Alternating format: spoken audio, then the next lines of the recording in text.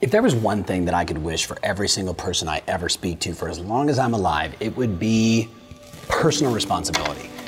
I'm blown away at how many people on this planet right now are blaming the government, another political group, another group of people, men and women, their school, their parents, their job, their employer, the leads that they're following up on. It's always somebody else's fault. Like, have you ever met that person that has had like 5 different relationships, but they date the same physical person every single time, and they keep saying men are this, women are that, and you're like, wait a minute, man, like you had 5 different people that we all loved and they were all super fun to be around, and you know what? None of those relationships worked.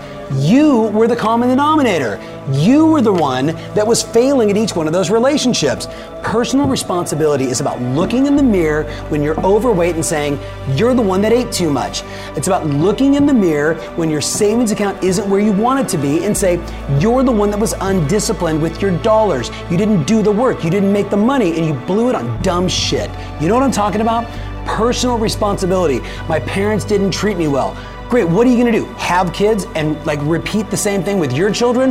Or are you gonna break the cycle and say, I take responsibility. It's my life. I've got a short amount of time on this planet and I'm gonna live it like a victor, not a victim. You know what I'm talking about?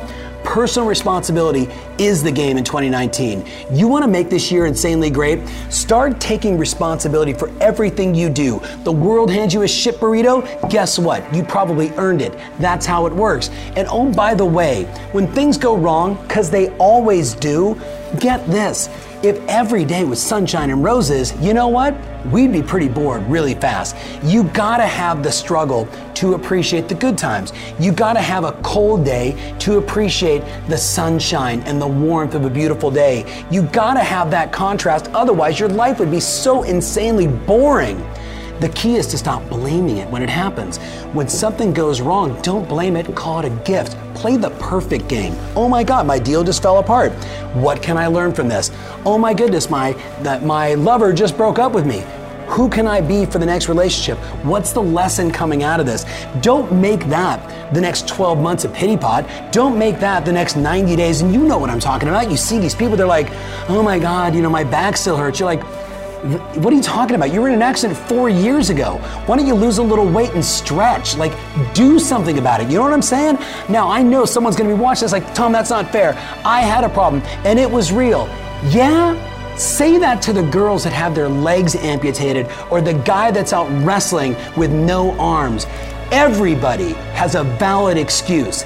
Everybody has got a reason to be a pity pot party. The question is, what do you want to do? Is that going to be your brand? Is that going to be your story? Or do you want your story to be, man, look at that gal. Look at that guy. Against all odds, she turned it around. She did something special. Be the person that others are talking about. Be the person that others are writing about. It's your life and it's your story. Personal responsibility.